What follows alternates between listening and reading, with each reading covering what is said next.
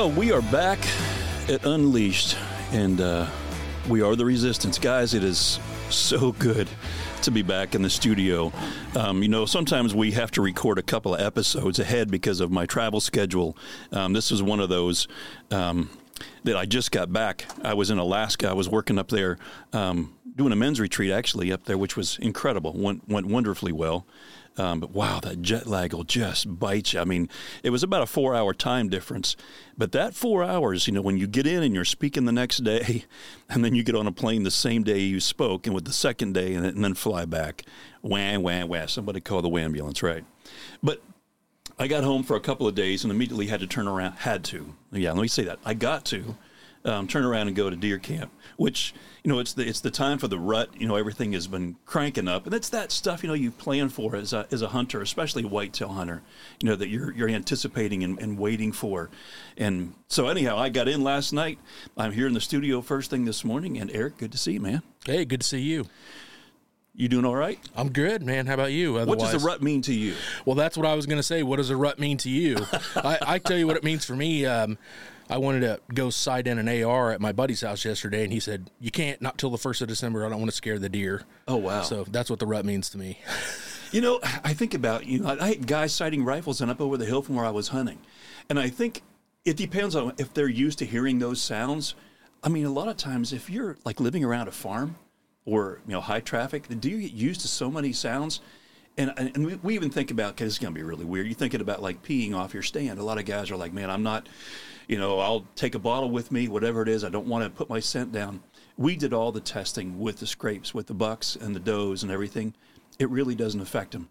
Everyone thinks, oh, don't go within 200 yards of your stand. No, you got to go. Right. Just make sure you don't do too much movement, when you're on your stand. But anyhow, what's our question? Well, the question is, what do guys need to do to get ready for the rut? What can they do to have the most successful hunting season this year? Yeah. Well, the number one thing you have to do to be successful is you got to be in the woods. And I get this one question I get all the time is, what's the best time of the day to hunt for the rut? The answer is yes. Because if you're not in your stand, right, there could be a buck getting up and he was with another doe and he's looking for another doe. But a lot of it depends. We'll talk about this in a minute. The barometric pressure changes. Studies have shown that whitetails, they seem to move the best when the pressure is somewhere between I think it's 29.9 and what is it, a little over 30. But when you get to maintain around that 30 range, the barometric pressure, that's the time you want. That's the best time to see deer movement. But you know what? Let's do this. You asked the question, what do we need to do to get ready for the rut? And because the rut is, it's in right now. By the time some of you guys are hearing this, it's going to be getting what they call lockdown. Where the bucks are locked down with does, and you're not seeing that chasing and seeking phase like you're seeing right now. And then you're going to have late season coming up. So, let's kind of do it all in this podcast. And we were joking, Eric, what did I say? Let's call this? Oh, Whitetails and Women. Whitetails and Women. So that might get me in trouble, but hey, I can think of other titles, but we're not gonna use those. Sure. It'll be really funny. I just wanted to be clear that was Brent's idea to call it that. No. Yes, and honey, I apologize. Please let me go hunting. Anyhow, well, let's go ahead. Let's get this thing rolling. So we were talking about Eric's moving back over here to get some stuff done. What is the best time? Let's just kind of begin with, like early season, and we'll just kind of move through to late season actually with this. And we'll go through a bunch of stuff. I mean, you guys that aren't hunters, I think you'll learn a lot, and you will learn stuff about your wife or your girlfriend. Hopefully not if you're married, you have a girlfriend, but you know what I'm saying by that. But let's kind of start with early season. I'm not a big morning hunter in early season. I'm talking whitetails now. I'm not talking elk. I'm talking, whitetails. Early season just doesn't seem to be as productive with the movement, where the evenings, because it's been so hot, and in the evenings when things are beginning to cool off, you'll get the deer moving more.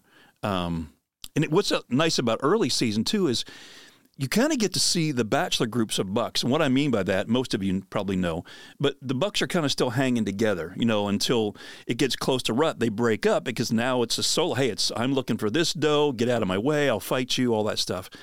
But bachelor groups when they're coming out into the fields where you can actually, see the competition is great because that's what they're doing. They're looking for their competition. They want to see, who's the bigger buck, who's the more aggressive buck, because come rut time, it's going to matter. I mean, they've got to be able to stand their ground to be the dominant, the alpha male. So they're really kind of checking each other out during that time. So, early season's a great time, game cameras. Man, everything changed. When I was a kid, we didn't have anything like that. We'd go spotting with in the pickup truck and a spotlight hitting the fields. And, I don't do much of that anymore.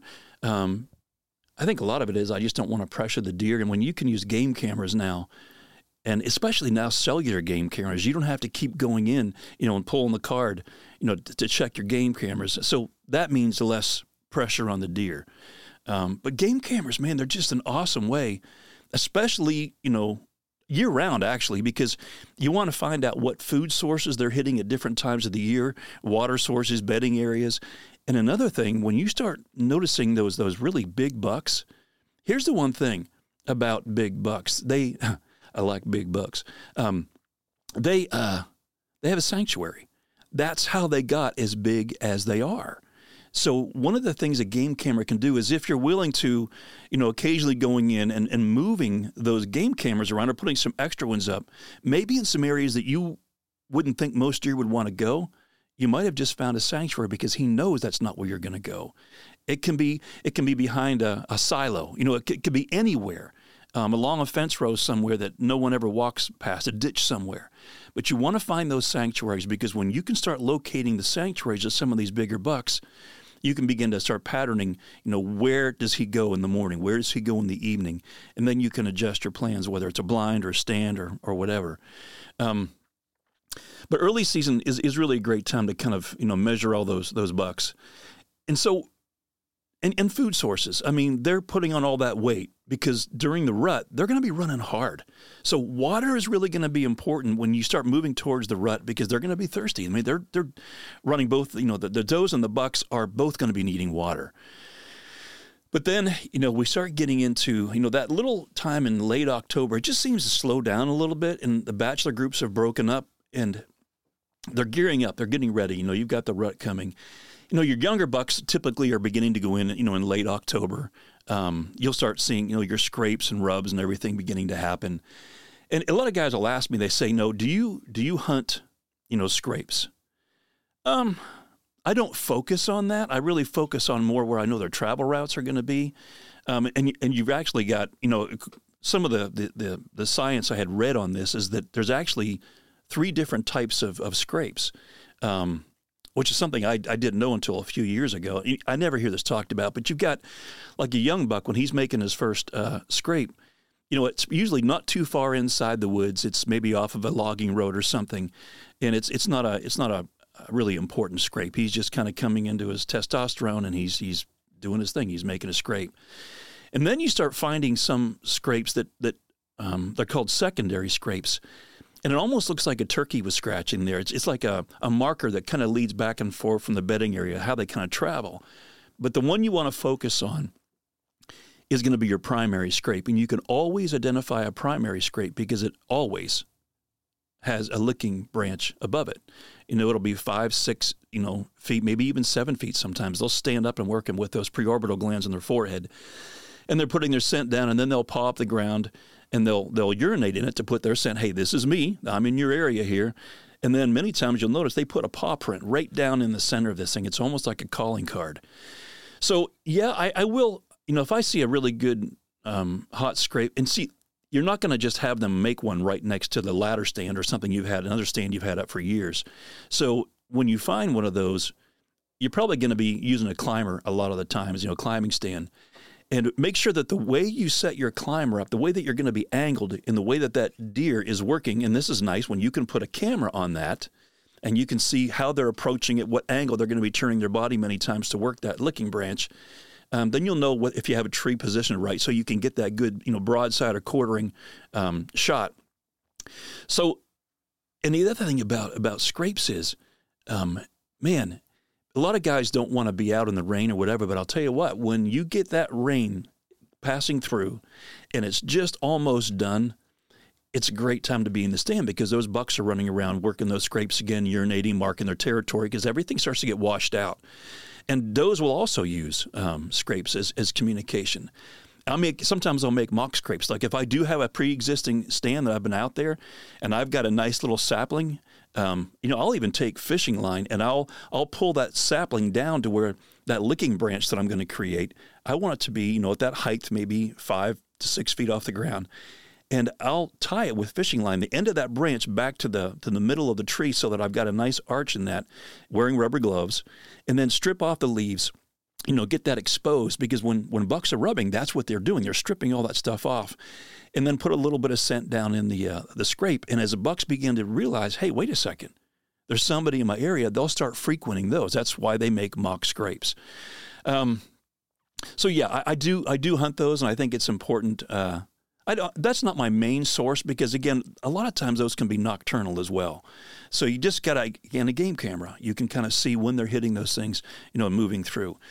So when the rut is coming in, how do we know when to really be in the woods? When is that movement really going to happen? I said a second ago, when you've got a younger buck, he might be coming in, in the end of October or first couple of days of November. But your more mature bucks usually are starting to come in, the beginning of November. And I believe the two top days for shooting bucks is usually about the 7th and the 8th of November. That's the prime target. And, rut, it typically is peaking somewhere between like November 6th, November 10th, that area. But it can vary a little bit. I was talking to Dr. Dave Samuel, who's Bow Hunting Hall of Fame. He's brilliant. We got into a conversation one day about this, and I was asking him about, the exact dates of when they come in. I remember Charlie Alsheimer, who had been a friend, he passed away a few years ago, but he used to talk about, kicking in. I think it was the second full moon after the fall equinox, and he was, coming up with all this data. But really, a lot of that, when they actually start, can come in on the health of the deer, meaning like, say you had a really good acorn crop and there's a good food source.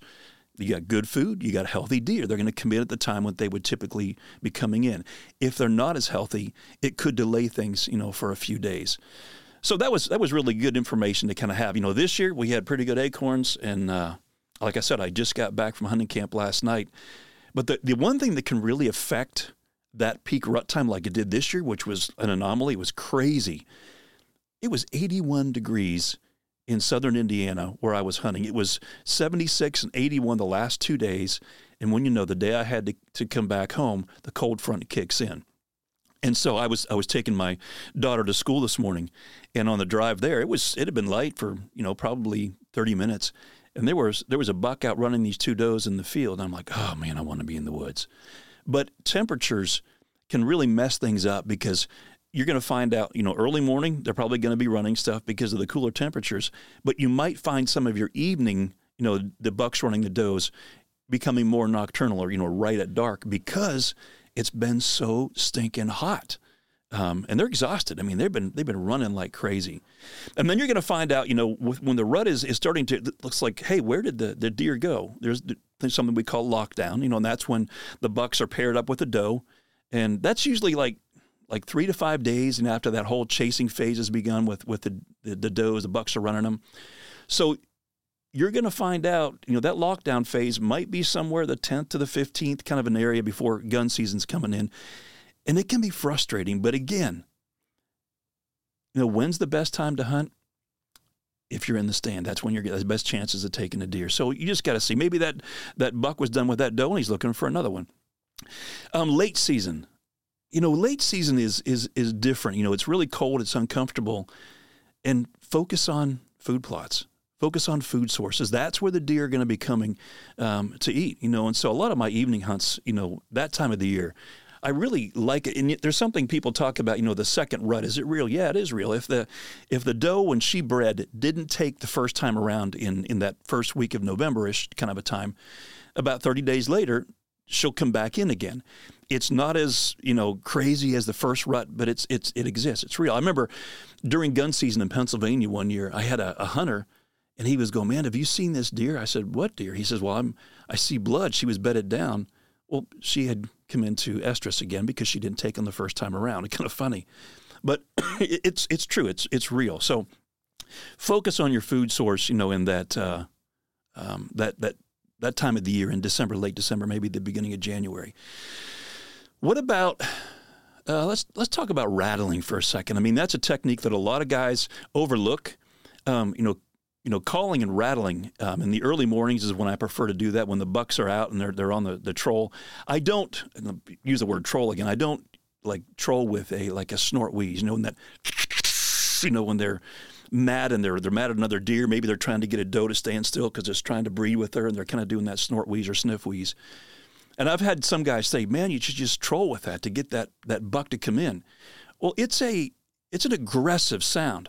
And if that buck isn't looking for a fight at that moment, he might not want to be where that other buck is, and you won't even see him. I'll troll sometimes with the grunts or a tending grunt. Sometimes I'll do like a mama call with a doe. She's ready to breed, and then I'll follow that up with a tending grunt. But rattling, as I was saying, a lot of guys overlook this, and rattling is really powerful. But I think it just takes a lot of time and energy to do it right, and a lot of guys don't understand how to rattle. Rattling isn't just taking those antlers that you've got, which I use the Black Rack. I like it. They're not a sponsor. I just use their stuff. But the Black Rack, when I get up there, it's not a tickling of the antlers. It's a smacking. It's hard clashing. They're literally trying to tear each other's heads off. So when you do the rattling, you kind of start at first like the two bucks are just coming together, just a little bit of that clacking sound, and then it's an all-out battle. But here's the thing that a lot of guys overlook. When you hear them fighting in the woods, you don't just hear that clack, clack, clack of the antlers, right? That banging. You're hearing, it sounds like the earth floor, sounds like a flock of turkeys digging all at the same time, because they're making a lot of noise. I mean, they're cracking sticks, the leaves are flying, the dirt's flying, because this is a battle. It'll go on for several minutes. So one of the things that I started doing a few years ago, I heard guys say, put your antlers on a rope and lower them to the ground and kind of clack them down on the ground. But it becomes a problem because once I get a mature buck, and here's the thing, it was the King Ranch in Texas did the data on this. I think it was the collared deer, and they were checking on how many mature bucks were coming into rattling, and I believe the number was close to 70% of mature bucks will respond. Now, what'll happen is that deer will come into maybe 100 yards where you can't quite see him. He hears the sound, he's coming in, but if he gets your wind, you'll never even know he was there. But what I like to do is I'll get like a real thin rope, and I'll get like maybe a 3 or 4 foot section of a fallen log. It's kind of, just heavy, and tie it up. And then I'll run that rope down through like there's a sapling right near my tree. Because what I want to do is while I'm rattling up in the tree, I also want to be able to work that cord with my foot, because what it's doing is it's making that little sapling, shake and move. So there's movement going on, and then you have that sound of the heavy thing thumping on the ground with the leaves moving, emulating what you would have if you had a deer going on. I shot a buck in Ohio. I think it was 2000 and let me think what year that was. 2008. Nice, big-bodied, wide, over 20-inch spread 8-point. And I had a small 6 who came into a rattling sequence that I was doing, and it left. So I kept doing the rattling sequence with that brush on the ground with my rope. And I mean, he came in postured. He had these all bristled up. He came in stiff-legged and gave me a 30-yard shot. And it was a beautiful thing. I've still got that one at the house. But rattling really is powerful. And again, I do most of that stuff in the mornings. When I'm doing like a grunt call, sometimes if I am trolling a little bit, if you get a buck that you see coming in doing that, a lot of times, like instead of just doing it, you'll want to go up at the end of the tone, which is a little more aggressive. It's like, hey, I see you, stay out of here. This is my area. And if he's ready for the challenge, sometimes that's all it takes. And that's, if I'm going to do it like a snort wheeze or a sniff wheeze, that's usually when I'm going to do it. When I know he's mad and I want to challenge him, I'm going to bring him in. So that can be really, really effective when they're really fighting for their territory. So, how about, let me think for a second. What about like your setups? Trying to locate where the best place to put a stand is. It's really important where their water is, where their bedding is, where their food sources are, and those travel corridors that they're using at certain times of day. to be able to do those setups. And I love looking at the terrain for a couple of reasons. One of the things I always say, don't be seen, smelled, or heard. That's the key to hunting.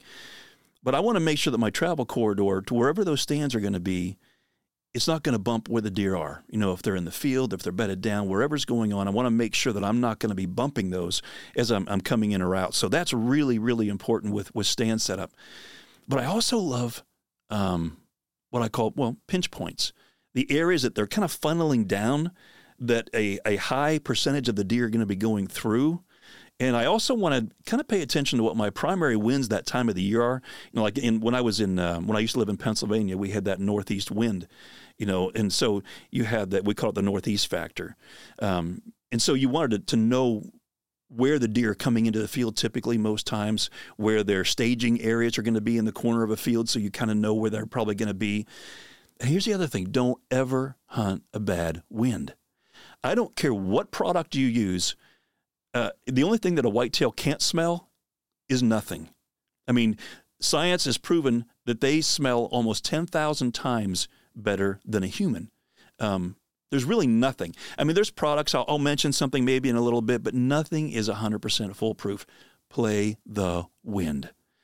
Have enough stands out there, pay attention to your hunting apps or whatever you've got to know what the wind is doing, and only hunt it. Because if you bump them out of there, it might be 72 hours, could be a week before they might come back. So, I mean, you can get away with a little bit more during the rut because, they're running the does hard. But again, just play on the side of caution. Always, always play the wind. So pinch points are really great. And what I mean when I say like pinch points, I'm talking about things like, fence lines.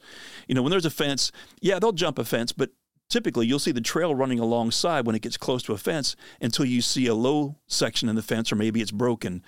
Man, if you can find a great tree where those breaks are, where they cross, money. Really, really try to find those pinch points and fence lines, or maybe fallen trees that the trail has to go around because they have to maneuver. And that's a great way to get your stand set up in a way that they're not going to be able to see you as they're going around. I mean, if there's an old, dead, log or something there, I'll have no problem with trying to move it around a trail they're using so that I can make them come where I want them to come towards me. You'll see them running along stream edges. They'll be going across a stream until there's a shallow place where they typically cross. Another great pinch point. If you've got a traffic area, there's roads coming through. That they're trying to stay away from a lot of those things. Ridges. I mean, you notice those ridges. You'll usually see like two trails running along the top of a ridge. And where they bed when the sun is getting hot, what time, whether it's the north side of a slope or whatever. But you got to take all these things, into play because, man, your success rate is going to go way up if you start doing this stuff.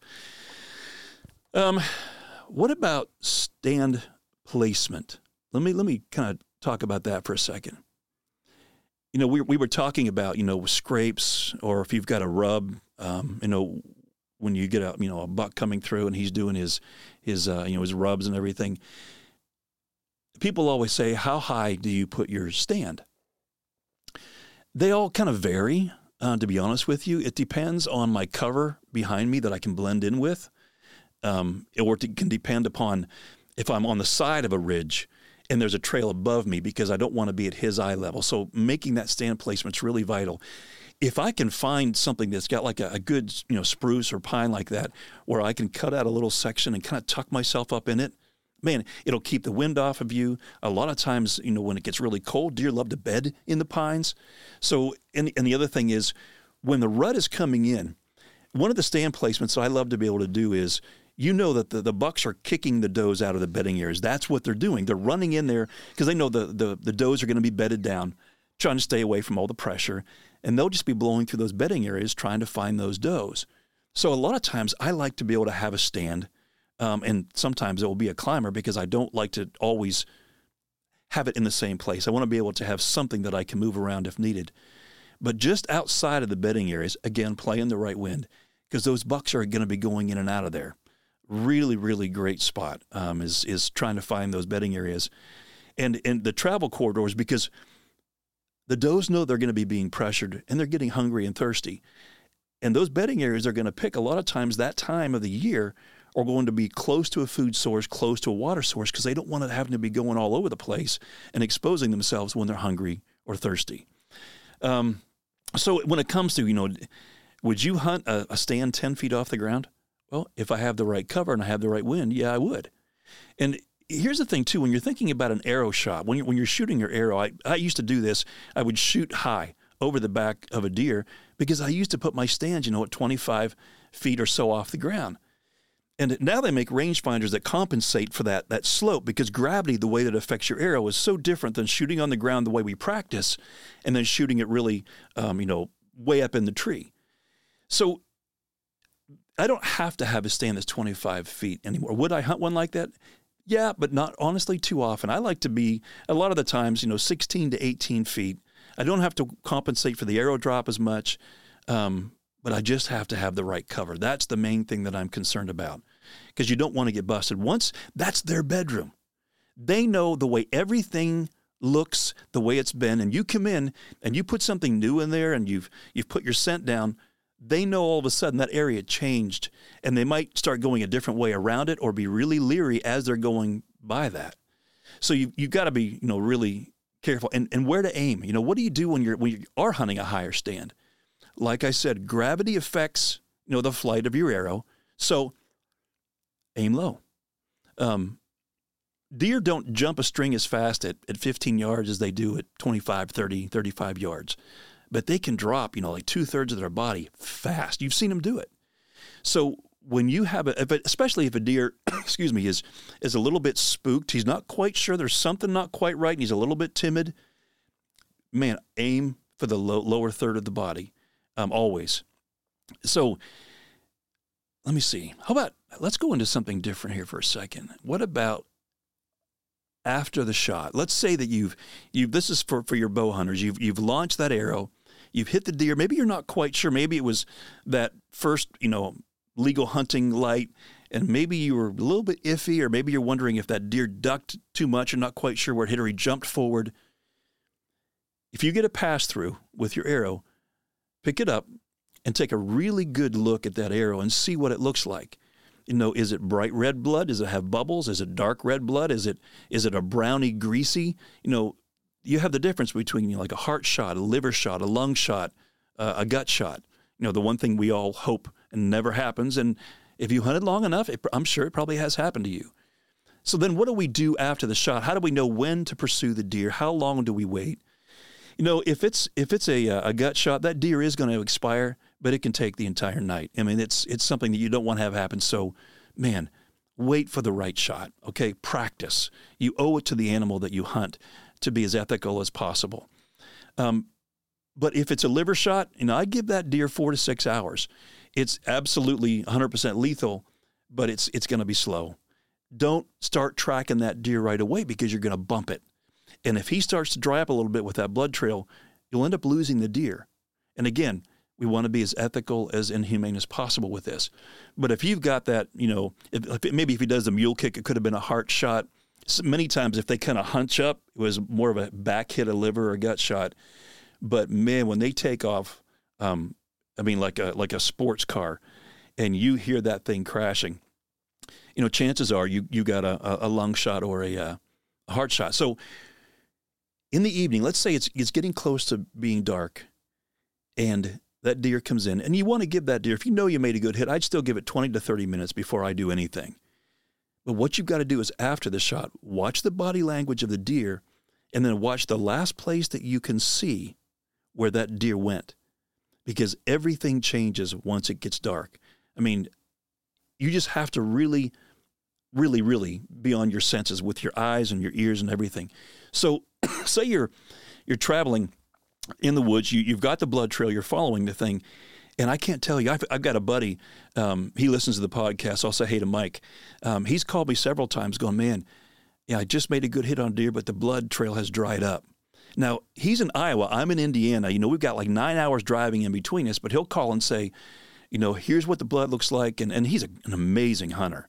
And so it's been a few years since we've talked about this, but he'll call and say, hey, here's the area, here's where a water source is. Sometimes they'll go to water after they've been hit, and he'll just call it a process as he's making his decision. And one of the things I remember the first time he called, I said, hey, let's see if I can help you find that deer. He's like, well, man, you're like 9 hours away. I said, well, go to your last blood spot. It was dark. I said, do you see where that last blood was? He said, yeah, I found the last blood. We've gone like another 50, 60 yards in every direction, and we're not forward, and we're not seeing the direction where he was going. We can't find blood.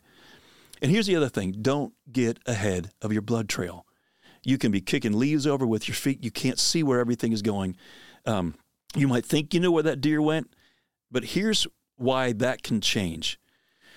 When you make a good hit on a deer, say you got a lung shot, well, when he stops, you see that last blood, there's a really high probability that he stopped because all of a sudden that lack of oxygen is going to his brain. You made that really hard hit on the heart or the lungs, and he's getting dizzy.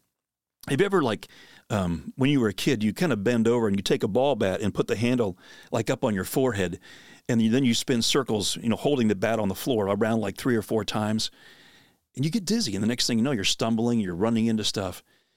There's a really good chance of what happened was that deer panicked because all of a sudden he got dizzy, and you're going to find that deer maybe 15 yards off to the left or the right. He might have stumbled and then tripped over a log, and he's just on the other side of it, and you're not seeing his white belly because he's on the other side of that log. That has happened to me a number of times, and I have coach guys calling me from the phone, whether it be Kansas or Missouri or wherever, and saying, man, I've lost a blood trail. And I'll say, go back to that last blood. You'll see all the leaves and dirt kicked up, and you'll follow that because what's happening is he's staggering, he's moving, and you'll see that dirt kicked up. So let me see what else we can kind of talk about here with this. What about equipment? For bow hunters, a lot of guys, they're like, man, I got to have the latest, greatest, fastest bow out there. I got to have something shooting 350 per second or whatever. I mean, you've got traditional hunters, out there shooting 170, feet a second, and they're taking deer. It really is anticipating the body language of that deer when it comes in. Is it going to be timid? Where do you need to aim with all that stuff? I mean, is it great to have a really fast bow? Yeah, I mean, you have less arrow drop because you're not going to have as much sight distance between your pins because it's not going to fall as fast because you've got all that speed. But I would much rather have a bow, that's IBO shooting. You get out of the box, they say that the speed on this was like 340. By the time I get, the weight arrow I'm going to be using and the grain, broadhead, all those things, and I shoot it through the chronograph, I might be getting 282. That's still fast, okay? So it doesn't have to be the lightest, everything you can do. I would much rather have a bow that when I'm drawing over the top, I don't have to lift the bow because there's too many pounds. That's the other thing I see a lot of guys do. They get back there, and they think they have to have so much kinetic energy, so they crank it up to as high as they can get, maybe 72 pounds on 70-pound limbs, and they have to draw the thing up over their head in order to do it. Well, that might work if you're sitting, at home shooting your target. But when you're in the woods, one of the main things that's going to give you away is that movement. It needs to be something that when you're holding it, and I wear like a little thing off my belt, like a holster that I can put the cam on the bottom of the bow in so my arms aren't getting tired. And then all I have to do is just barely raise that bow and then draw straight back. There's no lifting the thing up high. If you're doing that, you're drawing too much weight. And then guys are going, well, hey, I want to be able to use an expandable broadhead, so I need as much kinetic energy as possible. There's another topic when we're looking at this. Do we use expandables? Do we use fixed broadheads? I mean, I've got a buddy of mine who hates expandables. It's the big joke. Everyone knows he hates them. Actually, it's Don Higgins. He was on my show here maybe 2 months ago. He's a huge believer in fixed broadhead, one of the best hunters I know. So he's like, how do you argue with that? I'm in the middle. If I'm hunting heavy brush, I want a fixed broadhead because if I'm hitting something, I don't want a blade opening up, and then again, it's not an ethical shot on a deer. But if I've got a nice open shot and I'm using, I shoot for Grim Reaper, I've shot for them almost every single year since 2006 because I know the testing on all the fixed and all the expandable broadheads. My buddy did the testing in the PSC labs years ago, and we did them at 80-degree plywood, the angled shot. We did them into ballistic gelatin with hog shoulders, deer shoulders. We shot them through 55-gallon drums, so we know the durability of the blades on all these different heads. And here's the thing. They all work, but there are some that definitely are stronger and penetrate better. I mean, a fixed broadhead, the penetration is going to be amazing because it's a cut on contact head. It's like sliced butter. The downside of that is you usually have a smaller diameter. It might be 1 1/8 inch. So your cutting diameter is going to be smaller. One of the things I love about the Grim Reaper, and they don't even know I'm saying this about them on here, but the thing they have one broadhead I love called the Hades, and on the back of the broadhead, on the back side of the blades at the bottom, they're sharpened. And that's for a reason that if you do maybe hit something inside and it stops, as that deer is running and it's working its way out, the back of that blade is cutting, it's severing arteries, and blood loss is what you want in archery. So it's really important to have sharp blades. But when it comes to like an expandable, their whitetail special is a 2-inch cut. So if you happen to hit a branch or maybe the deer moved as you made the shot and you hit back a little bit, you have a better chance of being able to hit the vitals because of that. So rather than having to, maybe you hit it back in the liver or the gut and you lose the blood trail, man, the blood trails with those Grim Reaper whitetail specials, my buddy just shot one yesterday morning, actually. And I went down to the thing and I said, "Did you go over to the deer yet?" He said, "No, I haven't even walked over to where it was." He came to get me in case we needed to track the thing. And when he told me where he hit it, I'm like, no, this is going to be a crazy blood trail. I walked over there and there was a blood trail and it was not very long at all. And it looked like a Wagner power painter. I mean, it was crazy. So that deer expired so quickly and a great loss of blood. There's one of the benefits of a good expandable if you can make a really good hit. But like I said, there's pluses and minuses for both. It really is kind of up to you, what you want to do. Your arrow setups, are you wanting to use shooting like an FMJ, where you've got something that's a little heavier arrow? When I'm hunting elk, I'll probably use a heavier arrow. That kinetic energy when it hits, and again with a fixed, I've got a lot of pass-through power. And when you're making the shot, something to really think about when you're at home, not just when you're up there, is when you come to full draw, the one thing you really need to make sure you're doing is you've got to let the bottom of that palm sink in, which extends the arm, and it'll help you settle the shot. So when you get in the tree, you're not like quickly drawing and trying to get that shot off. Make sure that when you come to full draw, let that bottom of that palm just sink into the grip, and that will stabilize, that shot. So those are just a few little things. But let me go on to something that's maybe some of the most important in everything I'm talking about here, because, I shoot for Bear Archery. I've been with them again since 2006. All the equipment works. I mean, it really does. I'm not trying to put any company down here. They all work. Some might be a little better, maybe better customer service and those type of things. But there's a couple of things that I want to talk about that are more important than any of the equipment that you're using, and that's how deer see and how they smell. Because if they see you or smell you, you'll never get to come to full draw. It doesn't matter where your stand is, where the food plots are, how many game camera pictures you got. If you get busted with that, it's not game on, it's game over. So people always ask me, they go, "Brent, how do whitetails see?" Everyone thinks they see like in black and white, but that's not the case. They actually see the colors. It's a I call it like a dichromatic vision. They can see like all the hues of blue and yellows, but they don't see like all the other, like the orange and the red and all those and greens. They don't see that. Their vision is different. They also lack a UV filter in their eye, so when your headlights hit them, you see how they glow. That's the reason why. But why is this important that they see blue and yellow? This is something that so many hunters don't understand. Some still don't agree with it until I show them this article from the University of Georgia that was done on deer vision, where they discovered that those are the two colors that whitetails can see. Why is that important? Because if your camouflage has a UV dye or brightener in it, when it comes from the factory, maybe it came from China. A lot of camo, unfortunately, still does.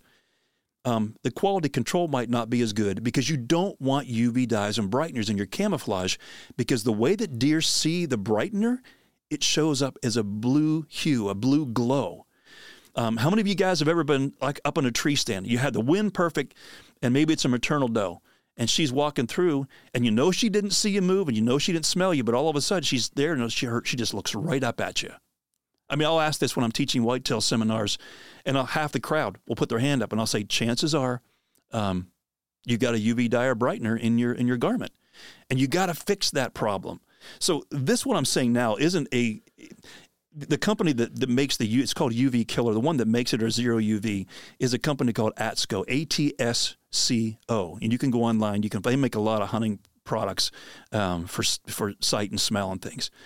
But how do you know if the camo and if you've ever accidentally washed, maybe your wife did, washed the camo in regular laundries like Tide or something that has a brightener, you've now just saturated that garment with a UV brightener. And the whitetails they're gonna see it. They're gonna pick up on it. So how do we fix this problem? What you need to do is you need to go and get a little. It's like a black fluorescent light source. I know that ATSCO does make these. You can order off their website. I think it's atsco.com. But you want to go into a mostly dark room, and you want to get that light and have all your other lights off, and you want to hold it about 3 feet away from the garment. And if you see a blue glow, a blue tint to it, you've got a brightener in there. So what you're going to want to do is you're going to get Sport Wash. They make this you've seen, a lot of you guys, hunters probably use it. The wash, it says contains no UV dyes or brighteners. It doesn't mean it gets the UV out of it, but what it does, it opens up the dye sites in the garment when you wash it, and then you use something they make with this UV Killer, Zero UV, and you spray the garment down while you're holding the black light on it, and you'll see that blue glow disappear. What it's doing is it's covering up that blue glow so that it no longer reflects. And whitetails in the first hour and last hour of daylight is when their vision is peaked with the reflectiveness of this. And that's when deer are moving the most, right? They're heading back to their beds or heading back out. So you really want to make sure you got that problem corrected. And so that's that. What about smell? Entrance and exit to your deer stand is so important for not being heard, but also, not being seen like we were talking about, and not being smelled. A whitetail deer can smell you. Charlie Alsheimer one time had done the research, how far away a buck can smell a doe, being in estrus. And it was, I think he said it was like 410 paces. So you're looking at, that's a long ways when you think about it. I mean, what would 100 paces would be about 100 yards. So 4 football fields, approximately, that's how far away that they can actually pick up on that. And they pick up on you. Like I said, they can smell almost 10,000 times better than you and I can smell. So playing the wind is the number one thing. But here's the thing. Where I was just hunting, I was down in a valley and I had swirling winds all day. It was driving me nuts. You couldn't find a constant wind, even though, it was saying like a southwest wind or whatever was going on, and I was playing the right stand. It kept swirling, going in my face, go my back. I mean, just sideways. This is when I really love a product that I use. And it's not just your typical spray scent control product. It's an oxidizer. Actually, ATSCO, the same company, makes it. And what an oxidizer does, if you remember from science, you can spray theirs on your skin. The other ones say do not spray on skin. Theirs is safe to spray on your skin. And that's important because those skin cells that you've got that you're respiring every single month, you're losing, millions of skin cells. If you were to go to a window right now in the sun and you were to rub your skin real hard with your fingers, it would look like a little snowstorm. Those are your dying, dead skin cells that are coming off. And that is what is identifying you. That respiring gives off your specific human body odor. And it's important to be able to scrub those off in the shower, get an exfoliation glove and scrub really hard with a good, no scent soap. And then I spray my whole body down before I put my camo on. Your camo, you probably washed it in something that gets rid of scent, which is great. But it's more important to be able to spray your body to knock down the smell of your respiring skin cell odor. And so here's another thing I was thinking about with all of this. Is cover scents. Guys say, what cover scent do you use? And this is going to anger a lot of guys, maybe manufacturers. I don't use cover scents. Well, why not? A whitetail has so many more receptors than we do in their nose. Like I said, they smell up to 10,000 times better than you and me. They smell better than a bloodhound can smell. But they've got almost when you think about these olfactory receptors, they've got almost 300 million. We've got 5 million. And so their sense, let me give you an example. Let's say you walked into your house Thanksgiving time. Maybe, you know, grandma was cooking Thanksgiving dinner. You walk in, the whole house just smells incredible, right? But it's Thanksgiving dinner. It's all kind of lumped into one smell. But a whitetail can identify so many different smells at the same time. He would walk in and go, I smell turkey, I smell green bean casserole, you know, I smell cranberry sauce, and I smell human skin. See, cover scent, he's going to walk in and go, yeah, I smell that fox urine. Okay, I smell raccoon urine. I smell the oak wafer, and I smell you. So I don't put a whole lot of stock in using cover scents because they still smell me. So spraying my skin down with what I was talking about, yes, they're still going to pick up because you can never totally get rid of that smell you have. But the amount of particles that are floating on him with the way that he smells, and he's smelling in parts per billion, and we're in parts per million. So with these things going on, think about it as when that deer comes up and you've taken care of that as much as you can, he still knows you're there, but the amount that he's getting as he's breathing it in, is he at 100 yards or is he at 25 yards? Game over. So no, you can't totally knock it down, but you can put some of those odds in your favor if you really, really, take care of that stuff. Oh man, we've been covering a bunch of stuff. Let's kind of move. You know, I always talk on the podcast here every week about we go from the wilds back to the home front. Well, how do you go back to the home front with this? Guys, we plan our hunts year round, especially, whitetail hunters, because we're thinking about, what's the newest blind, the newest equipment, putting our stand setups, when the leaves are off so we can really see the trails really well and not worrying about bumping deer too late in the season, and putting feeders up and game cameras and food plots and everything, spotting, everything we can imagine. We put so much time. And we have a lot of hunting widows, as you know. There's some women that hunt, but a lot of them don't. And what ends up happening is they begin to feel isolated because all we can think about is the hunt. I get it. So we talked about the rut. So let me ask you, and maybe you want to know, here's a question maybe you want to know is, so when is it time for my wife to go into estrus or rut, right? When's that going to happen for me, right? Maybe she's been distancing herself because you're spending so much time talking about all this stuff that she doesn't feel heard. She doesn't feel pursued. And really, when is that rut, if you want to call it for your wife, that really depends on how loved and pursued that she feels.